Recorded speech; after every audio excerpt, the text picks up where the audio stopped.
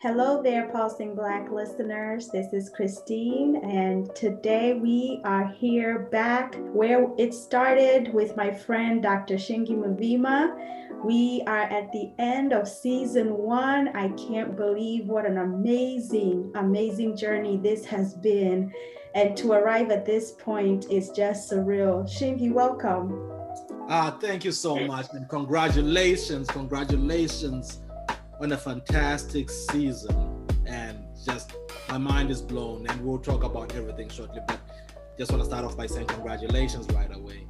Thank you so much. The feedback has been amazing. The way that people have utilized the content of this podcast has been very enlightening and encouraging to me as the person who was charged with this vision. And so I am honestly so grateful to all the feedback that we have received. And I wonder, as both a participant in the podcast and a listener, what has been your experience? I have loved it. I have loved it for several different reasons. First of all, on a most basic level, I have loved it because I've seen your vision manifest, and that's always a beautiful thing, right? When you see, I was fortunate enough just by happenstance to be brought in at the beginning of this whole thing, and the podcast market, if you will, is in vogue, right? So everybody is kind of doing some version of this. So it's kind of like, okay, let's see how this goes, and to see how professionally it's been done. And the guests who've come on and so forth, it's been so top notch. It is a podcast that I would listen to if I had no idea who you were and so forth, and I would love it. So on that, I've really enjoyed it. I've also enjoyed, again, I've mentioned the guests, but some of the people who were on there I knew. I've known people like Myra. I've known my friend Amina was on there. I haven't, full disclosure, I haven't listened to every episode, but I've listened to maybe 70 or so, 80% of it, and just seeing them, and some of them I knew when we were still coming up, and just hearing the stories they have to tell now. I remember when they were still training to be this, or still pretty new to the US, or these different experiences, and just seeing them speak on their experiences, and maybe they feel that way about myself as well. Then others that I didn't know, of course, just blew my mind. I was listening to I can't remember the name, but there was a therapist lady who was from Jamaica. Yes, Dr. Ganel. The Dr. Ganel, yeah, that was a great interview. I enjoyed what you did with Rokaya, I believe. That conversation was fantastic. And actually, my favorite episode, if I may say that, because you can't say that, but I can say that. But my favorite episode was the one I was on. No, I'm just kidding. That was good. But, my favorite episode actually wasn't an interview. It was the one when you were talking about the scarcity mentality. Scarcity mentality, yeah, which was, and I'll have a few other talking points from there. But other than that, I have really, really enjoyed the podcast. But I'm going to take the mic away from you right now. Sure. And ask you this, because even before this, we were talking about feedback. But I don't want to center this around feedback, at least not yet. How do you feel it went? If you never heard anything about the podcast, how do you feel it went? Man, the greatest thing that happened was a reprieve of my guests having a space they could fully be themselves, and where their stories, unedited and unfiltered, were welcome. They did not have to code switch. There was a sense of rest. There was a sense of honor. There was a sense of you are welcome because you were actually personally invited. The space was created for you in your absence to make sure that your story had enough light to shine the way you want it to shine. And I don't think our people often get that opportunity in the spaces they occupy in the Western world. And so I think to find a place where they were matched with a professional of their caliber, of their, intellect, of their cultural heritage, or their race, let's say, I think it was a blessing. So much so that after recording most of the episodes, I found myself held in a beautiful hostage situation where they wanted to continue getting to know one another. But because I was the host of the platform we were recording, I had to sit in it while they continued to get to know one another. And it got to a point where I would be like, you know what, you guys exchange phone numbers, please, and take this offline because, but it was a beautiful thing to see the need to want to stay connected to their co-guest. Mm-hmm. And I was so deeply touched. I could not have predicted that. Wow. So, and this is something that our listeners may not know just across the board, because, and I'll tell you why I feel that may be the case, because of the rapport that it seemed to happen.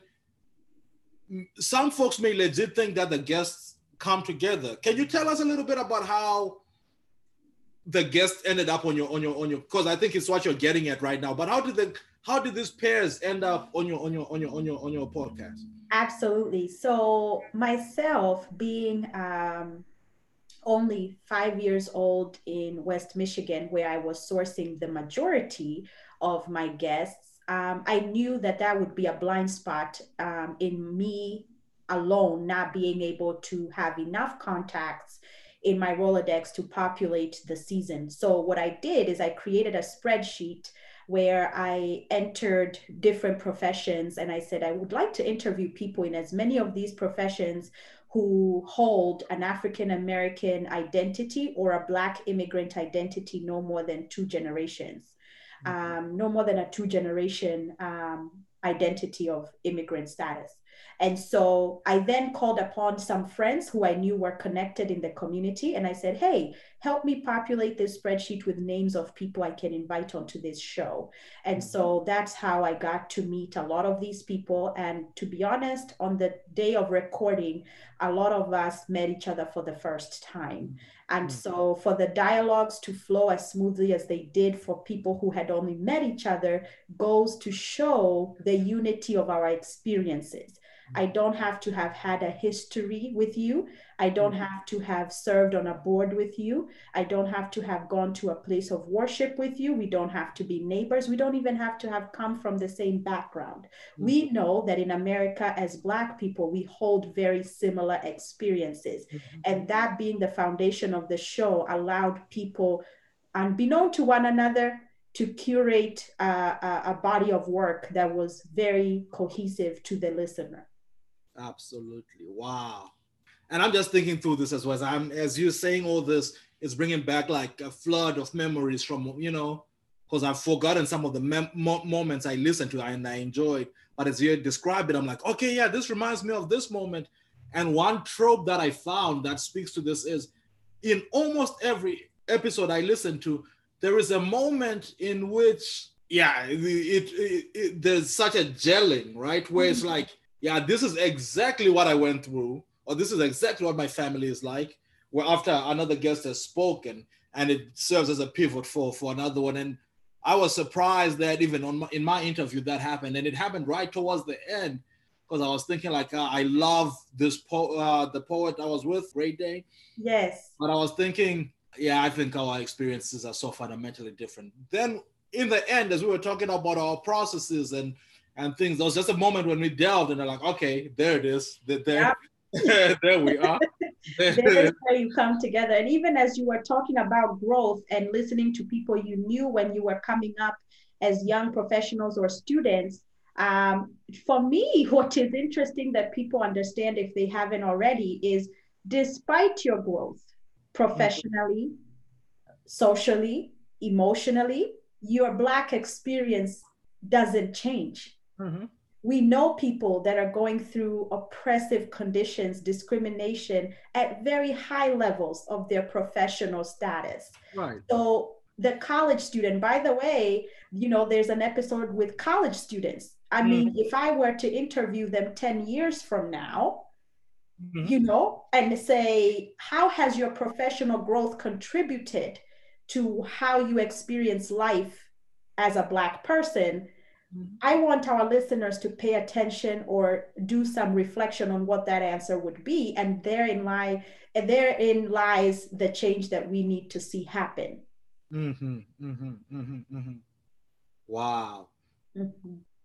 So as we think about this, Christine, and I just for our viewers, for our listeners, sorry, full disclosure, as we are recording this, there's a couple episodes in this season that still haven't been recorded. So in case you hear, by the time you listen to this, some things are not brought up that come up later, that's the reason why. But I wanted to ask you if you can be specific. I'm not going to ask you about favorite episodes because I'm sure every episode was your favorite. What are some of your favorite moments, if you will? What comes to mind that you think like, I'm going to remember this? So this was such a light bulb or such an exciting or such a profound moment. What are some of them? I think one moment that I remember is from the first episode where I was describing my journey and remembering the young girl in my middle school cafeteria trying to save me from the table with white children so I could sit at the table with Black children, and wondering how Black children process race. And it's only now that I'm seeing books that talk about race to children, because a lot of Black families started talking about race to their young boys after Trayvon Martin was killed in Florida. And even a lot of Black immigrant families kind of had an awakening during that time, like, hey, we need to talk to our sons, especially about how they govern themselves with law enforcement. So it really challenged me, because which parent wants to talk to their child about why they are unfavorably treated in the community? Like, how do you expect a young child's growing mind to process that? So that was one moment. Another moment was the two episodes we recorded, one with higher education professors, Dr. Johnson and Dr. Bonaparte Hagos, as well as the one I conducted with two college students. The college experience is where a lot of Black immigrants first experience race. And it made me think about the makeup of college administration. When it pertains to students, I know there's an international student advisor in a lot of schools. And I don't know the kind of diversity, equity, and inclusion training those advisors have, because for some reason, being the bridge between those international students and their campus life, I'm not sure how much preparation they give them, if any, about the socialization they need to succeed on that college campus. What I have heard most often is that there is no conversation. So if anything, because their services are isolated from those that govern the interactions and socializations of African American students, they are almost conditioned to think and believe that they are different, only to get to the workplace and realize they really are not. Right. And by then they have no allies. And so their success in the corporate world is stunted in the beginning of their career, if they get to stay in the United States. Right. And they don't have the support they need in order to socialize in a healthy way within the Black racial identity. I would also say the mental health episode. The mental health episode was very revealing about how we experience mental health growing up, how it shapes our interaction with it as adults, and how well supported our communities are to engage with our feelings, which most of the time are quite traumatic. To that end, I appreciated a comment that was made, or a quote that was stated by Great Dane in your episode, where they said that, hey, I would want people to humanize my experience when I say I lost somebody near and dear to me, and it was not to violence. We actually lose people to all other matters of that contribute to death, that other people's losses are humanized for, but ours are not. So those were the highlights for me. Wow, man. And again, as you talk about these things, these are just bringing back a flood of memories, indeed. Yeah, so, and the mental health episode is actually the last one that I listened to before I came on to here. And one of the things that stood out to me, and we can bounce this sort of conversation. I'll bring this up. One of the key things that came out of that conversation for me was there was a moment in which, and actually when it came up earlier I think it might have been you speaking or the other guests speaking, and they said this, I was like, I kind of cringed a little bit, but I was so glad that the other guests problematized it immediately after that, which was the concept of normal, right? When we talk about something was normal, and I was just a normal, and so what are some concepts like that you feel like some nuggets of, or like some terms that have come up? And I think you started to get at it with Great Dane, but there were little moments like that little ideas that I thought stood out. Are there any other such ideas that stood out to you that you take away from this?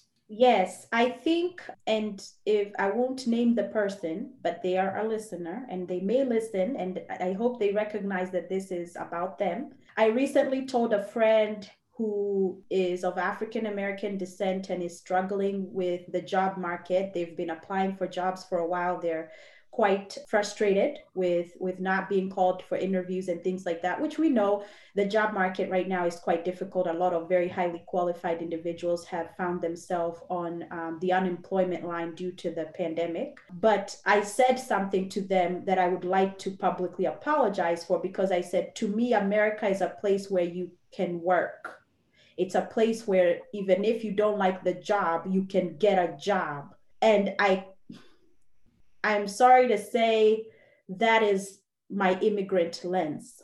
America is a place you can work, just get a job. Why aren't you working? And it's that whole pull yourself up by your bootstraps mentality, right? And this is from me as an African immigrant telling an African American friend who confided in me their difficulty in the job market. Mind you, I just came from the unemployment line. I've not, right. So, but understanding that we still have work to do. Even I, who is doing the work, I'm not immune to my implicit bias of the system that we are living in here. Okay? Just because all I ever know is work, in the context of that which I saw my parents do in a country where we were not as oppressed, which we then adapted when we came here, is not the same as somebody who has been oppressed in ways I can't imagine for multiple generations. Okay, so I'm only 20 years old in this game of racialized America, right? This is a person who has hundreds of years in the bank because experiences of his ancestors are what he is a product of. And so it could have been seen as insensitive on my part to say, bro, just get a job, just get any job, pay your bills. What you talking about? That is insensitive because we are not just a job. We are not just a paycheck. We are a people who are not supposed to be expected, although we often are, to leave our lived experiences in all facets of our life at the door when we enter a corporate office. And that was insensitive on my part. And for that person, and they'll know who they are, I will point them to this episode.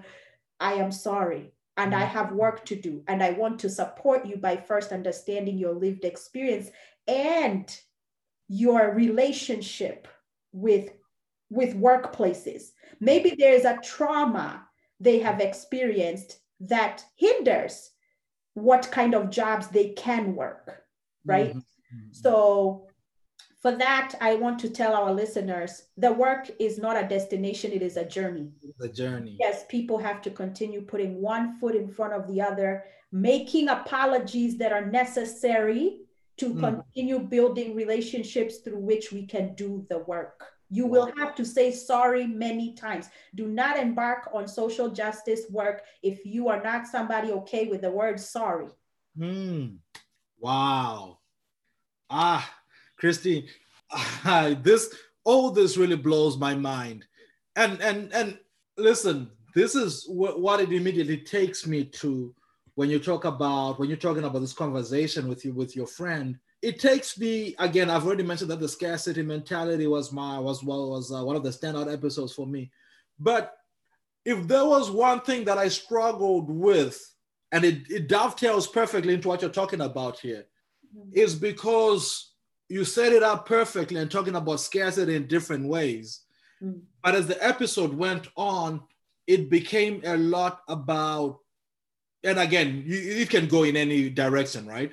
But just from where I was standing, it became a lot about money, which is very, very important.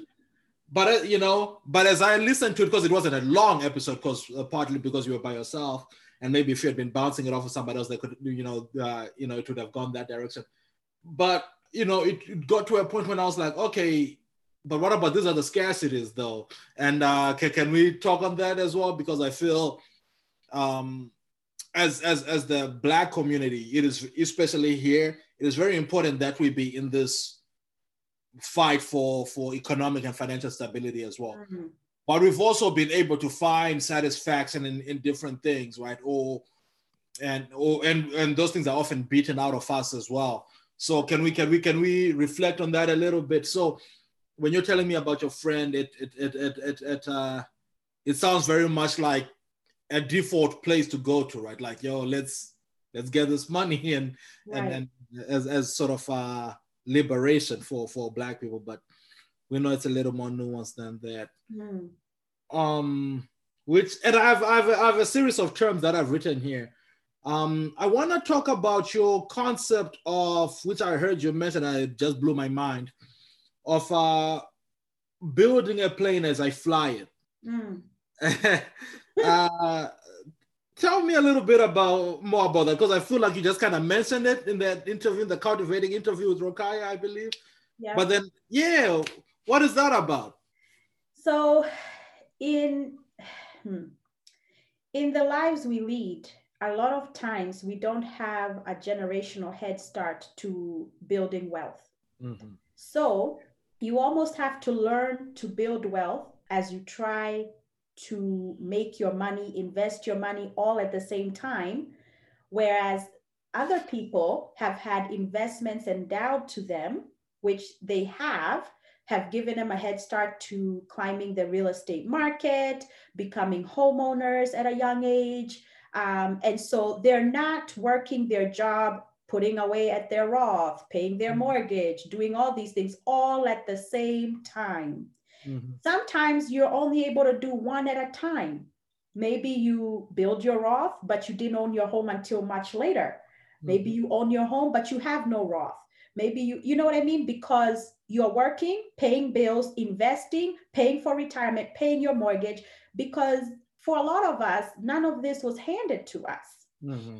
If you're an immigrant, sometimes migrating the journeys of the length we do, it disrupts your network, and your network is your net worth. Mm. And so back to even, centering money when it comes to scarcity mentality, the more money you have, of course, you're going to have a more comfortable life, but you're also going to get more invitations to tables where decisions are being made that affects other aspects of your life and people like you's life. And so it reduces the scarcity mentality in other places if you have the money. Mm-hmm. And so, I always quote my dad. I always say, my dad may never have to write an autobiography because I quote him all the time. If you want to know what my dad's life was about, you just have to talk to me a few minutes. But my dad used to tell us, when we complain about a job, complain about a boss, he used to say, until you write a contract and not sign one that was designed in your absence, shut up and sign the dotted line and work the job. Okay? Right. If you're not going to be at the table designing a contract, there is no contract that's made in the presence of the person who will sign it. That's counterintuitive in business. Right. It is not your employer's responsibility to take care of all your needs. Mm-hmm. They have a business to run, and they will run it at the lowest cost to increase their profit margin. I wish we all just took Business 101 as a prerequisite for any degree you'll ever do, because it helps you understand the business world and understand that your hiring or firing or promotion or demotion is business. Mm-hmm. You have to ask yourself at every venture, are you good for business? Take it out of business world and put it in the context of health, housing, food insecurity, anything. They're all businesses. So is a decision to allocate more housing to low-income families a good business move or not? And for who and for how long and at what cost? Right. So if you understand business fundamentals, you will understand how things work until you are the one writing the contract. Right. If they're to sign the contract, yes, counter offer, do what you have to do, but understand your employer can only do so much because they wrote it in your absence for a reason. They have a business to protect. And trust me, if you don't sign the dotted line, there are others behind you who will. And it's not personal. Right. So when it comes to scarcity mentality, we are conditioned to think that racially, there is not enough room for more than one of us in a space, or that the success of one detracts from the other. And unfortunately, we take it to an unhealthy extreme that I mentioned, that even though you and I are not in the same sector, I don't tell you about opportunities that could progress you because I am threatened by what your success would mean if it is not the same or more success that I have. Right. And I think we need to unlearn that and recondition ourselves to have a mentality of abundance. Because if we don't, we are not going to come together to do much. We are all doing different things and probably reinventing the wheel all over the place. Right. We need to do better. But Absolutely. understand, we have to have economic empowerment. You know, I say to my sister, look at what mom and dad were able to do for us in 19 years in America.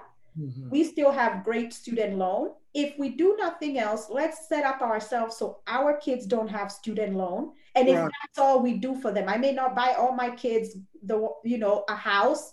I may not buy all of, but if they don't have student loan, they can buy their own house. They can do that. Yeah, pretty easy. So how can we always move one notch up to setting up the next generation to greater economic empowerment? So maybe 3-4 generations from now, my great-great-grandkids can sit at a table where they're making decisions and not being sent a newsletter to inform them of the decisions that were made in their absence that affect their life. You're right. And that is, wow. And that is so powerful and so much packed in that alone. And I was struck by the part when you were talking about the unlearning, because I felt that there was another side to that coin where I feel like we also need to unlearn this. Part of the important thing we need to unlearn is, as you're saying, this idea of jostling for opportunities in such a way that we become the obstacle to each other, even when we are not in competition, right? The flip side of that, though, is I think we also need to unlearn, once we appreciate the essence of economic uplift and the sort of economic affirmation, we need to unlearn as well the idea of getting our people's expertise for free or undercutting it, right? That's the flip of that. Like, yeah, I'm not gonna be in your way, but also recognize that this thing that you're asking me to do, that's my come up, that's my security right there. And if I do it for free, which I very well may decide to do it, I need you to do it with the understanding that it's as good as me having given you money. That's absolutely. And I say this because I've been struggling with somebody from my childhood who expects that kind of thing, and I can almost feel like this "you've changed, man" sort of attitude when I say like I can't.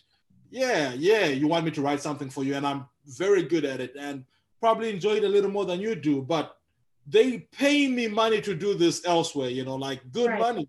Right. So when you send me something in the middle of the night and in 24 hours you're tripping because I haven't done it, chill. I need to understand that this is, not to, but I mean, I'm just thinking about it in terms of this economic I think that is valid. We have an expectation of not paying for goods or services or being extended deep discounts because of the color of our skin, not understanding that this same skin is the reason we are underpaid in most of our ventures that we do commercially. So, Mm-hmm. therefore, why do you want to contribute to that system? And I have been a very recent student of this. Not that I had the opportunities or was asking people for things I didn't want to pay for or couldn't pay for, but I think I have learned by saying I'm a new student is that I have learned ways, even though I don't have a lot of money, to show people that I honor their time. There is nothing wrong with telling your friend, Dr. Mavima, I know I cannot afford your services. I have $100 here, which I can give you or donate to a charity of your choice in honor of this help, but I need your help. Or could you please refer me to somebody you mentor who would be able to help me at my price point? And Mm-hmm. once you say that, more than likely, your good friend will say, you know what? I support the NAACP chapter of Grand Rapids. Send that $100 donation in my honor. I'll do this Mm-hmm. because again, if you lead with honor, you Mm-hmm. will get way more, you'll get further, even if you don't have the money. And I'm not Absolutely. saying go and tell everybody, hey, I honor you, I'm gonna do the.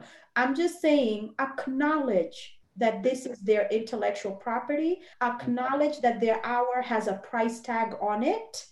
And if you can't afford that hour of their time, then say what you can and ask if you can contribute that to a mission of an organization they hold near and dear. They'll say, hey, I have a project I do back home in Zimbabwe to help children. Why don't you make the check out to them? I would greatly appreciate it.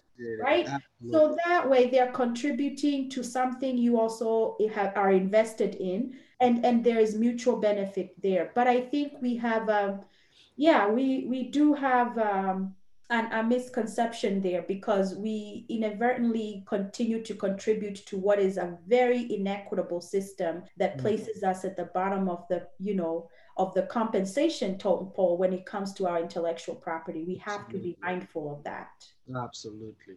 Mm-hmm. Absolutely. Wow. And when I get together with you, we could talk all day. So I want to make sure that I that I keep the main thing here. So season one has happened, and we have. Let's talk a little bit about. I want to talk. I've got maybe 3 or 4 more questions that I want to get to.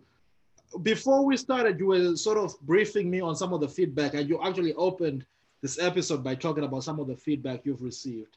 And I'm very interested in learning. This is Pulsing Black and has been centered on the global Black community, but also with an emphasis on Black America. Mm-hmm. Mm-hmm. Have you received any feedback from outside of Black America? So that could be white America, or that could be Kenya, or the UK, or these other spaces. Where what's the feedback you've received from these other spaces?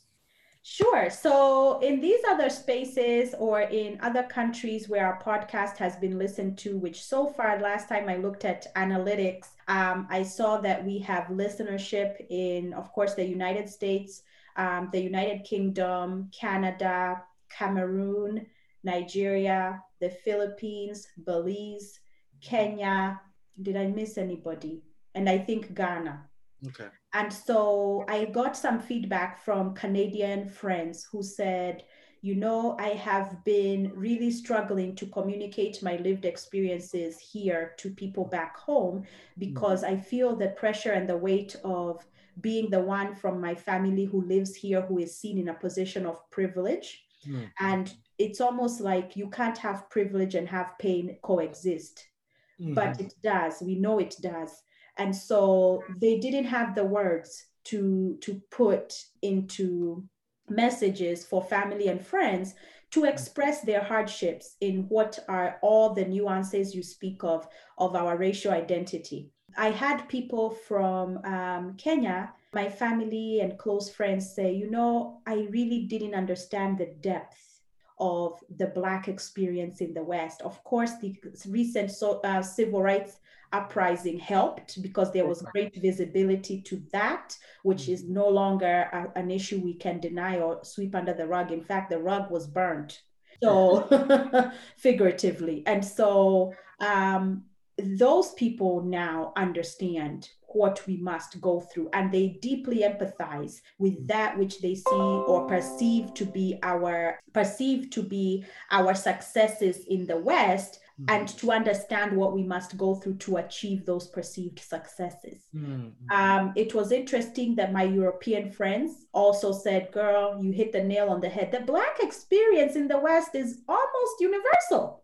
In the sense that these nuances to a spectrum of how bold and out there they are, they're the same. Right. Oh, I had a friend, actually Nigeria was one of the countries that we have listenership, because my friend sent the podcast to family in Nigeria. She was like, this is the best I've heard this situation explained in a way that people can understand it. Wow. And the fact that we capitalize the conversation in professionalism contexts, not social contexts. I just told and asked my guests to talk about their professional journey and a little bit about their growing up, but we centered it on professionalism, and that was deliberate because I wanted people to see, first of all, Black people are accomplished. Hello, all the professionals represented in this podcast, we are accomplished, we are well-spoken, we are polished people of virtue. And so we are not the stereotype. You know, we are not the monolith. We are very dynamic and we are powerful. So even for people back home, and by back home, I mean outside of the Western world, right, in Africa, they got to see a small peek of our lives outside of their post-colonial lenses through which they view our experiences in addition to all the stereotypes they get from the media. Right. Wow. Yeah. All right. So to, as we close out here, one, and I guess I can ask the two questions as a two in one. What do you think could have gone better in season one? And with that in mind, what does season two have in store for us? Wow. Season one, let's see. I wish we didn't have to record the podcast during times of social distancing. I wish I would have had the opportunity to meet some of my guests in person, because a lot of them needed big hugs after their episode. I was asking a lot of them emotionally and mentally to relive parts of their experiences that they don't tap into on a daily basis. I wish I could have been able to have more intentional ways to extend love and care to them in those very moments, instead of each of us being in an enclosed space, isolated from one another. And yeah, that was the greatest hardship. Of course, I think like any grassroots operation, you always hope you had more money for the project. Shout out to all the potential sponsors and grant funding organizations that are interested in Pulsing Black. Shameless plug. But yes, you always wish you had more money just for the technical aspects. There is nobody I can afford to pay for their stories. I will say that as we're talking about monetizing our services, there is not one story in that season, in season one, that I could have afforded anybody's narrative. These are people's beautiful, beautiful lived experiences. And those stories belong in a museum, to be honest. We should have a museum where you go with headphones and you plug in and you hear these stories. And that is actually my biggest dream, is to have this podcast adapted into a museum, because we need our children to see what all the Black experiences are, and they're different and they're beautiful. And not just that, speaking of who needs to see, everybody needs to see. For anybody listening to this and was wondering if they are the target audience of this podcast is by Black people, but for all. We want everybody to understand our story, but for this particular situation, have it come from our mouth. A lot of our stories are not told by us. Right. That's the biggest issue. So when you put the charge of telling our stories in the hands of an executive team that doesn't have representation of our racial group, you fall into the risk of our stories not being told as they were. So this is an opportunity for anybody who wants an authentic Black experience or an account of Black experiences to plug in. It is for one and all. Season 2, well, Season 2, I think we'll look into perhaps the elevation of our stories, but now talking about tangible change. What can we do now? We know what our stories are, we know our truth. And furthermore, who can join us in the movement? I want to have a show that helps inform those who want to take the position and the responsibility of allyship for the Black community, to have tangible ways in which we have seen successful allyship bring about change. So I will probably be calling on to people who have lived experiences where their life was taken from one reality to another because of the effect of change that happened, that was, we may not say systemic, perhaps institutional change, perhaps organizational change and things like that, that they can point to and say, this is something in my lifetime or that of somebody who has given me firsthand account that has happened that resulted in a better quality of life for me as a Black person in the United States. So those are along the lines that we can perhaps take this vision. But of course, I am a person who responds to her environment, and I'm not sure between now and what I anticipate to be another Thanksgiving release date. I think Thanksgiving or, end of November is a good time. It's right about the holidays and people are preparing to have downtime that we can release content. Wow, that's so exciting and so much to think about in the interim. And I can tell you as a fan of the show that period in which we'll be waiting for season 2 is going to be painstaking. It's going to be a tough wait, but we look forward to season 2. And in closing, one of the terms that you used in describing, I think it was describing your folks, was sacrificial superheroes. That was such a beautiful term. And I don't want to compare apples to oranges here, but I also want to acknowledge your heroism to us in doing this show and giving us this platform and getting these conversations going. Like you're saying, this does belong in a museum, and, and the global listenership already kind of points to that. And that's just beautiful to see. And I hope this continues to grow. I know it will continue to grow. God blessing the work of your hands and so forth. So yeah, thank you so much for this, Kristen. And I'll let you have the last word in closing out this meeting, and with that, this season as a whole. Absolutely. Thank you so much for being along the journey, Shingi. I really, really appreciate you. A huge, huge, huge thank you to all my mentors and all the guests and our producer. Shout out to Cece, our logo designer, Alika, anybody who played a role or had a hand in the preparation, the mentorship of myself or invitation of our guests. I thank you deeply from my heart. And I would just like to say, in between the time that season 1 ends and season 2 premieres, you don't have to wait in anticipation. There is work to do. Share the episodes that captured you with those that are near and dear to you. Use them as a bridge to form relationships between you and other Black people, whether you're Black or not, just people who have a different lived experience than you. If you've had a difficult experience in 2020 and even in early 2021 as we record this, with having discourse on racial matters, this podcast is a great starting place on how in depth this matter goes. And it really can serve as a piece of awareness that may not have been there before between you and those that you hope to join you on your journey to equity. So it's not downtime. Class is still in session. It is a journey. We don't get to stop at the rest area and never come out of the rest area.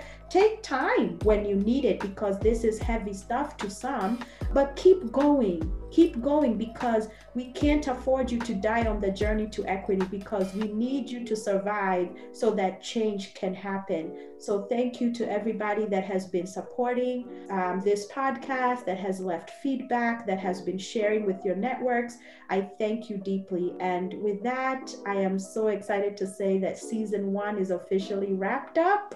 And I will see you end of November 2021 at the launch of season 2. Thank you for listening. This has been Christine, your host of the Pulsing Black podcast, signing out.